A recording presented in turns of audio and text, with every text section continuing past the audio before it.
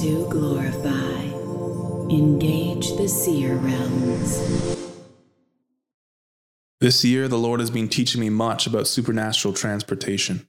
When I find myself in a translation, that is my spirit supernaturally taken somewhere in or out of this world, He is often teaching me something new.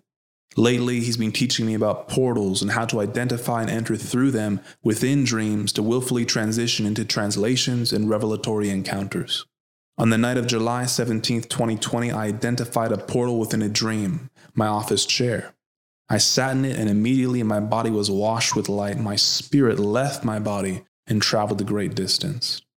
Often when I am traveling to a destination, some time passes as my vision remains blacked out, the feeling of rushing wind thrusting against me as I simultaneously possess awareness in the natural of what is happening, wondering where I'm being taken. My vision opened, entirely filled by an unfurling gigantic scroll. I observed various words in unknown languages, all the while an epic, angelic female voice spoke. I began seeing columns atop the scroll appear, speaking to various histories, cultures, nations, and so forth. The information inked in like a painting as the scroll panned across. The voice ended with, "To understand portals, we must get this right. You say to know you is like a raft or an ocean." I awoke with a physical sensation of illumination. Pondering this statement, I believe the below is a possible answer to this mystery. Biblically, water is a symbol for the Holy Spirit. The ocean, or sea, is often referred to as the depths or the deep. Its vastness speaks to dimensions, both of time-space and of God. John 17:3 says, "This is eternal life, that they may know you." God is so vast in who He is, even an eternity would not be enough to fully know Him.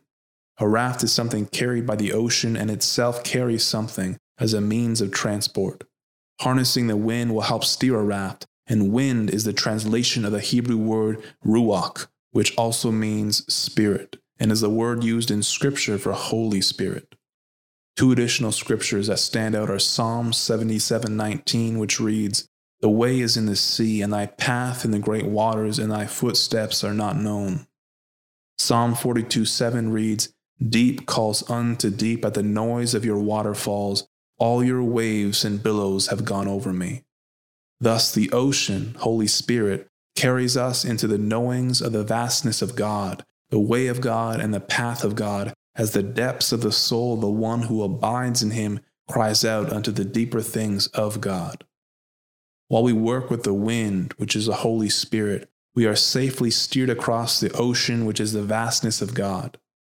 As we know God, we better understand God, and this opens up portals to supernatural transportation as carriers of His Spirit, carrying His kingdom to wherever He'll take us, whether that manifests as a translocation, which is a physical teleportation, to a foreign nation to personally minister to someone, or taken to the realms in the Spirit to tear down altars in high places. The possibilities are endless.